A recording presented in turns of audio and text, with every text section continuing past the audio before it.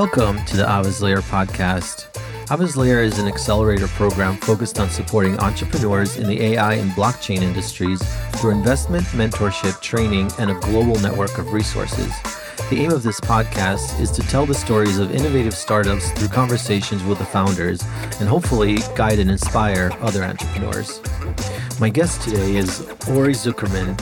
Ori is the CEO and co-founder of SubStrata. SubStrata helps deal makers and sales professionals sell faster, smarter, and build stronger relationships with their clients. I hope you enjoy. Hey, Ori, how are you? I'm good, Ron. Tell us a little bit about yourself, and then we'll jump into SubStrata and exactly what it is. So I'm 39, married, live in Tel Aviv, Israel. I served in the Naval Intelligence Unit, the Israeli IDF. And then basically after my college, I just started my career. I initially, a few startup companies, and then I started founding my own, including T-Rex, a gamification company, DataViz, which was acquired by Evocative, Discover Cloud, Discover SDK, and also me, that was acquired by WeWork in 2017. And today I'm leading SubStrata together with my two co-founders. Awesome. That sounds great.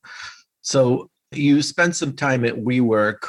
Tell us a little bit about that company, that you sold to WeWork. How did you get to that? And then from making that company, how did you get to the point where WeWork is interested in you?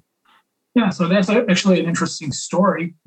So was essentially something like Dun & Bradstreet on steroids, if you will. It was a sales intelligence company. What we did essentially is help companies get more prepared to sell or to do biz dev by making a lot of information about private company accessible so that they can learn more about their leads and gain some very good intelligence. And it started from an internal need that we had in a different company, or like a group of companies called ValueShine. It still exists in some form. And we basically just developed it in-house. And one thing led to another. We saw that this is something that we can actually sell to other companies. This is a good service. We raised some money. We got a bigger team to work on this. And one thing led to another. We started selling to companies, including Google and Amazon, and Microsoft, and Checkpoint and McKinsey. So, it was a success story.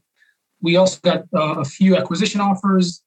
Eventually, the company that acquired us was WeWork, and that was not a typical acquirer as far as we were concerned. We were more like thinking about companies like ZoomInfo or Inside View or Dun & Bradstreet, which was essentially one of our backers. It was in 2017, and WeWork just raised behind the scenes $4.4 billion from SoftBank. It was not published then, and they needed a good way to propel sales operations. And it was a great tool. And also, I guess there were some, political aspects, like any acquisition. Some analysts used to compare WeWork to Regis and other real estate companies. And the notion of buying tech companies, I call it nerds from Tel Aviv, was something that helped them build a different brand. And I think that was the approach in general. But there was an essential need in what we developed for WeWork. And after the acquisition, basically, we became an internal tool for WeWork's sales executives and SDRs, and the company stopped serving its previous clients. So it ended as a business around the time of the acquisition, maybe a few months later. Many of our customers basically got reimbursed for their upfront payments. But I think it's still used. I think it also added real estate related stuff to it.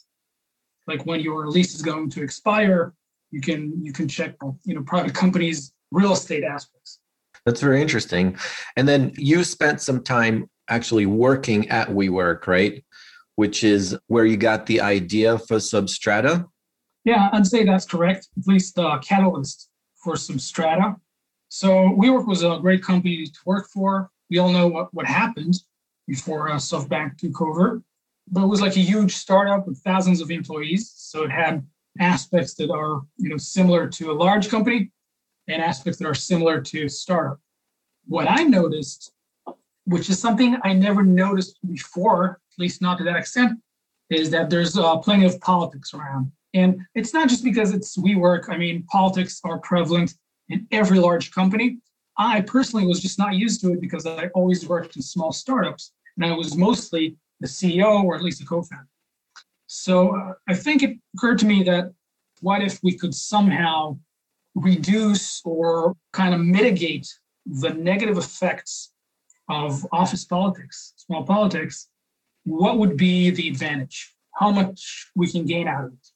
And my thoughts were, okay, the bigger the company, the more ROI you can get out of it, because a lot of the decisions are made based on the wrong interest.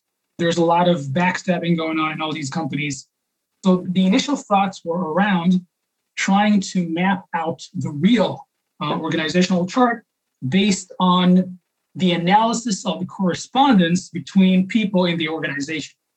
In English, it means analyzing conversations on Slack and on email and trying to figure out who reports to who, not necessarily formally, but also non-formally. And on a grand scale, try to map out the org structure based on the mini tribes, the real leaders, not necessarily those who were put there by the command. And that would allow us to pinpoint people who have more influence than their title conveys, people who can assume more responsibility, and they should, or people that have big titles, they're not very helpful for the organization. So that initial idea for SubStrata morphed into something else. It wasn't exactly what you started out thinking. It kind of changed into something else, right? Exactly. I mean, I think it occurred to me that it's going to be very hard to build a product or a successful company around a solution that analyzes internal office politics, because first, it's kind of ethically shady. And even if it's legit, it's still, I think no big organization wants to be involved in such a thing, especially not nowadays. And also, if you think about it, the leaders of every large organization themselves are masters of office politics. They don't want anybody to, get into the nitty-gritty, to the Game of Thrones kind of stuff that they've been doing. So I thought to myself, okay, maybe we can take the same technique and apply it to a different field where it makes more sense and there's no, ethical issues. And that area was actually sales. Most of the sales calls are recorded anyway, and it's based on the permission of the client. And this is how SubStrata came to be. The essence of it is, let's analyze conversations, especially the nonverbal aspects of it, to help deal makers push deals forward and be more effective and more persuasive. That's great. So once you solidified your idea, you have something, what do you do next? Well, I was starting to look for the people who can join me, the right people. I found just accidentally my best friend from high school, Ori Zuckerman, a product maven, was an obvious match.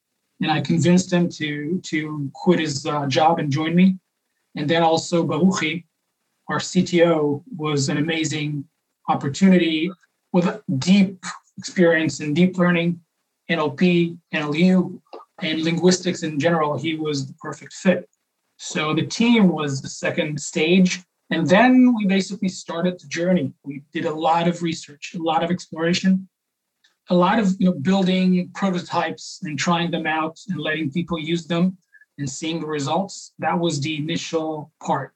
So you did your research and you had to delve deep into, like you said, NLP, deep learning.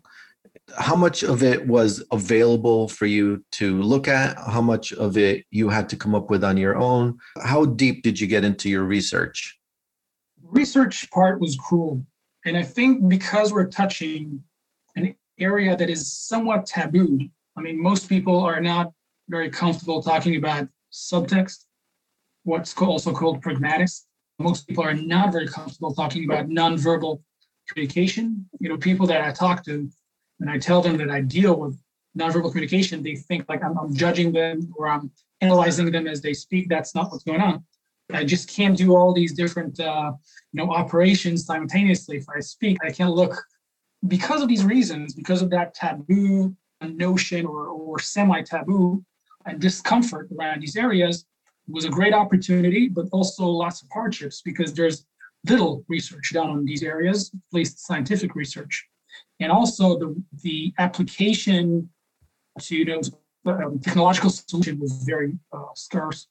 So we really had to do in-depth research and also get on board people who are experts in this, mostly professors from the very different corners of the world, people who have very deep understanding in language pragmatics, which is essentially the social context of what we say and do, and also people who have expertise in multimodal deep learning, meaning the ability to fuse together information from different modalities, different types of inputs, like text, audio, video, and etc. So what exactly is pragmatics for people who don't know? What does that entail? So the thing about communication, human to human communication this way, we have on the top layer, we have syntax, which is the grammatical and or lexical layer of the messages. That's basically the stuff that we learn, as we grow up. These are tools to convey messages and information.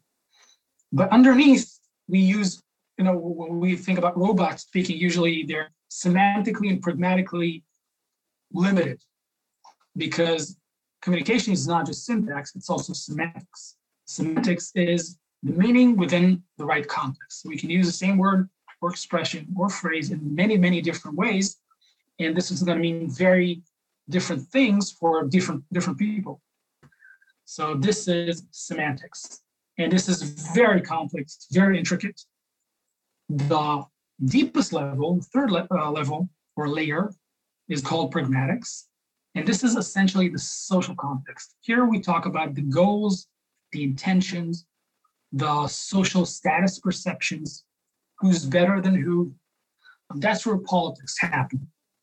And if you look at it in a different way, we are speaking pragmatics with semantic and syntactic fluff. So we use all that language to deploy very limited amount of moves, and it's just about making them more hidden or making them less overt to an extent. So pragmatics is in NLP, it's considered to be the forefront. There's very little work done on pragmatics.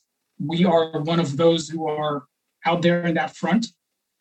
And if you look at stuff that are non-literal at all, like body language, like vocalics, which is prosody, pragmatics is there all the time. Okay, this is the social context of everything.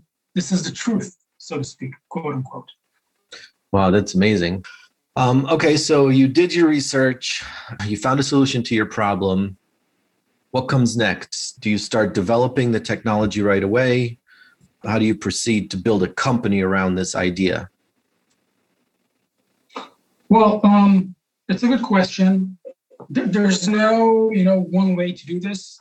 What we've done is we started small and large simultaneously. So small, from a product perspective, we started small. We've built an MVP, a minimal viable product that's going to help us, get feedback as soon as possible, and also kind of warm up our product and R&D areas to make sure that we're productive. But on the other front, we also went, large, and we started building the architecture that can cover what we need to cover. And that architecture is not very simplistic.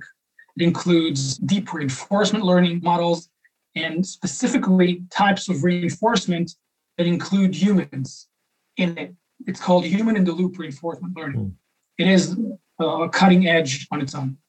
So, we rolled out the first product. We did an alpha. We tested it with some companies. We got some feedback, and we started rolling out more versions as time went by. So I wanted to ask you, you touched on this before, but just to reiterate and make it clear, there are really no privacy concerns for your application, right? No one should be concerned about privacy while they're using the application that you're building. No, this is something that is very, very important to us. We're very much, at the cutting edge of regulation. AI regulation is not fully in place yet, but we are following and strictly following the recommendations of CAHI, it's the European Union's council that deals with AI regulation. It's not even legislated yet, but it's going to, at least some parts of it. So we're making sure that we're very, very far from, any kind of red line, and we stay far from any red line. Also, of course, we're GDPR compliant, and also in the States. This is very important. Such a solution cannot really exist unless it abides to regulations in this area. Right, that makes sense. As I understand, right now you have the email, the text system functioning and tested, and you're working on audio, right? And then video comes next? Yeah, we're going multimodal. So text is part of the alpha and the beta. In emails, what we do is we analyze complete threads between sellers and buyers, and we determine for each message and each thread the sentiment of each message, and also the relative competence, whether the seller is indeed perceived as the relative expert and the more competent personality in the context of the topic at hand, which is very important. When it comes to audio, we're analyzing two big clusters of parameters. First, what's called LODs, low-level descriptors. We analyze the vocalics of people, the voice fundamentals. And the other cluster is called speech macros, where we analyze mutual things. For example, the patterns of interruptions between people and what they mean, so on and so forth. I can't really get into the details because there's IP considerations here. That's fine. And then you'll be moving on to video, where you'll analyze also, I guess, facial expressions, bodily expressions, right? That's like the next step. Exactly. In video, it's called kinesics, not kinetics, but kinesics, and it includes facial expressions, body posture, hand gestures, and the combination of all these with the vocalics and what they mean. And the combination of all these two clusters with the transcription of the conversation, with essentially the syntax. Yeah, it sounds amazing. And then beyond that, you said that analyzing a conversation between two people is difficult, but now if you're in a meeting with, let's say, 6 people or 10 people, that's going to be even more difficult, right? Yeah, that's also a part that we're going to cover sooner or later. It's already in the plans, it's in the roadmap, it's even in the demo. It's the analysis of group dynamics, because in complex deals, what happens is that you don't necessarily have just one person versus another person. You have group versus group. And this becomes very complicated because in each group, you usually have, the alpha dog. It can be a woman, it can be a man, but it's still an alpha dog that we're talking to. And that alpha dog needs to be able to establish some relationships with the alpha dog in the other group. And how do you identify that quickly? How do you understand if a person that has been looped in to a new email thread is junior or senior? So it's possible to know that based on the way that person has been looped in. But sometimes a person is looped in, let's say it's you, and you don't really know what the history. So what you do, you usually ask a colleague to tell you, okay, what's going on? Who's against who? So this is really important. And the more complex the deal and the more, transitions you have in the deal, sometimes deals last for a year or more. And people leave the company and others join, and relationships need to be reestablished. So we help gather all this information and really pinpoint the different social roles in each interaction. Excellent. You're really tapping into human behavior and analyzing conversations beyond words. I listened to your other 2 podcasts, and there was a story there about you going to California to raise some money, and getting your way and then trying to get more and then almost losing what you had. Can you talk about that and how that relates to the subtext of deal making? Sure. Although this is an embarrassing story and it's on my expense, I'm gonna talk about this.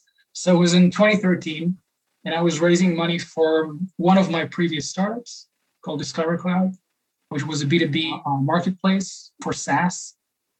And I was introduced to some ultra high net worth Mexican Jewish investors, and they were very non-techy. So they had no understanding of the technology, and nothing business-wise or technology-wise was clear to them.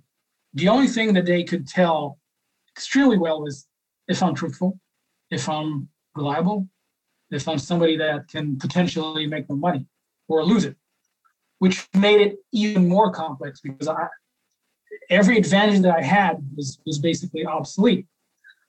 And it's always puts you in a very tense mode to be in a company of people who are extremely, successful, definitely more successful than you are, more powerful, richer, more established. So the story was that I entered the room, and it was, ultra high net worth family. The father was there, and the son was there, and the son-in-law was there. They were all partners, and they had this empire in Mexico, but it's being managed from San Diego, from La Jolla. And I was trying to raise $1 million, and I got to a yes, essentially. But that yes came with a little term. And that little condition was, we're going to pay you that $1 million in 10 separate payments, equal payments, monthly payments. So in 10 months, you'll have the total $1 million in your bank account. I was fine with it, but I was still pretty young. And I said, this is too easy. I need to negate something. So I said, no, I have somebody else who's willing to pay, that million in one payment, and it simplifies things. So it's either one payment or nothing. And the father there looked at me for a few cold seconds that lasted, a month. And he said, okay, we're done then. Go to him. And I think at that time I froze. It was especially embarrassing because I had my co-founders with me at the table. They saw me in that frozen state. And I really couldn't speak. That's the truth. For a good, maybe it was 10 seconds, but it felt like a month. And that same person, father, saw me, and he uncovered my bluff. But he was kind enough to say, take the 10 payments. It's going to be fine. And I basically I agreed, and I got the money.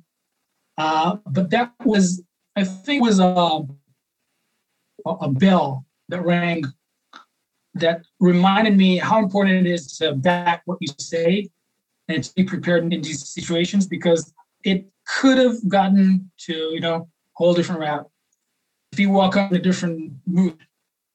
I guess the opportunity was lucrative enough for him to take the deal, but I was very close to losing it. I should have created, some competition for real. I should have negated something, but the way I did it was off. Right. I was luckier than I was more fortunate and clever.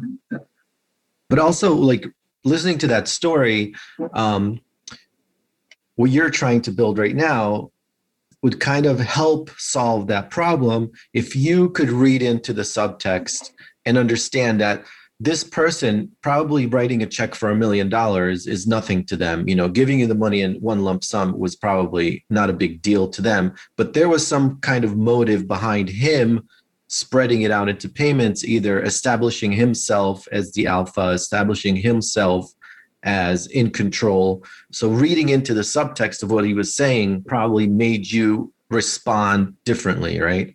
Yeah, I think I was kind of blind to the subtext. And what he was trying to do is clear to me today. He was playing. He was trying to find out what my limits are. And my response was just disproportionate to what he did. It was not fine enough. It was in the right direction, but not in the right intensity. And what you're saying is very much true. SubStrata helps unveil these pragmatic aspects of the relationship so you can understand and be very aware at every single point in time of who's more competent than who, what's going on here, who's taking the lead, what you can do to flip a coin, what you can do to improve your position. Sometimes we're talking about very gradual, subtle moves that you need to make. Right. I think you have tremendous product and that you're going to be very successful.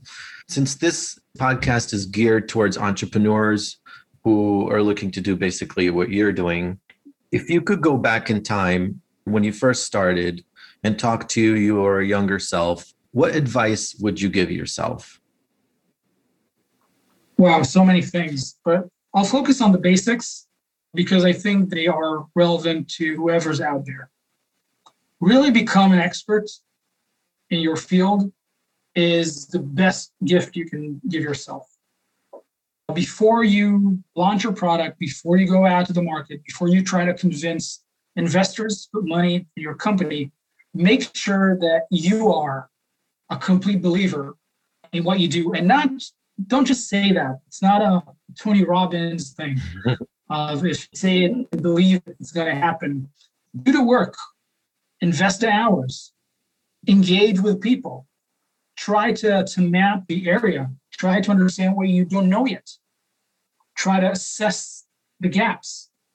And when you get in, do it with all these small disclaimers. Say, okay, I don't know everything, but this is what I do know. All these, when you sell an opportunity to an investor, that investor doesn't want you to be perfect, or he doesn't want the opportunity to be devoid of all constraints or hardships. It just needs to be real. It needs to be, substantial enough. But that will be my first advice. Like, be thorough, do your homework, and make sure that your belief in what you do is based on the work and research and learnings that you've invested into this. One last question I have for you. So before you started this journey, what was your experience with pragmatics and AI and natural language processing? It seems at this point, you have a pretty good grasp of these aspects of your business. Did you know anything about this, or did you just learn this all as you're going? When it comes to pragmatics, I had a good intuition about this. But most of my knowledge was not scientifically based. It was not based on research. It was more based on popular literature, self-help books, and so on. So these self-help books sometimes have really very good and solid points, but it's a different level, knowing these things just out of intuition or feeling, and really knowing, what science knows about these things. When it comes to AI, I had a superficial understanding. Most of what I learned in the past 2 years, despite my previous experience in other startups. And this is another thing that's really important when it comes to entrepreneurship. Be a lifelong learner and really put time and effort into studying and learning new things. Use Udemy, Coursera, YouTube, Spotify podcasts, mingle, communicate, join Facebook groups, Instagram, Pinterest, every media channel out there that you can utilize to watch the biggest hamburgers. You can also utilize it to learn AI, deep learning, reinforcement learning. Yeah. Use the same garbage tunnels to your advantage. I also found that going to meetups right now, things are a little different, but I think they still hold meetups in virtually. But I found that going to meetups and actually, meeting other people and talking to them, I think that also helps a lot. You're right on the money. I think it was, they asked Bill Gates and Warren Buffett, sum up what's the most important thing that you can do to be successful. And they both said the same exact thing: focus. If you focus and just keep working really hard at it, you can get to where you want to go. What do you think? Yeah, I totally agree. But I think it's also important that that focus isn't easily achieved. And to get that kind of focus, not only that you have to be a very good manager of your own time and tasks and hobbies and so forth, but it better connects to other things that you love so that it's easier for you to invest that time. Everything basically has to align together to become one in order to pave the way. Right. You got to have that kind of passion, so everything is going to stick together. All right. Excellent. I'm out of questions. I enjoyed talking to you, and every time I hear your story, it's even more inspiring.